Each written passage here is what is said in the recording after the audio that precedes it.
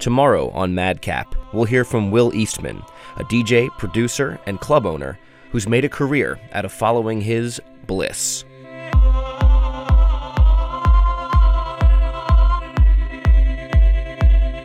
You have a job at the Smithsonian, a master's degree, you're in your 30s, and you're gonna leave this job to be a DJ?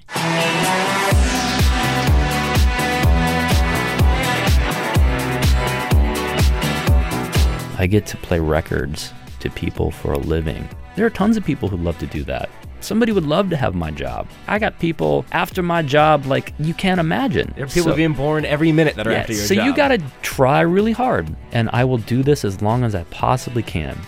maDCapDC.org, on Twitter, Facebook, and the Stitcher app, @maDCapDC.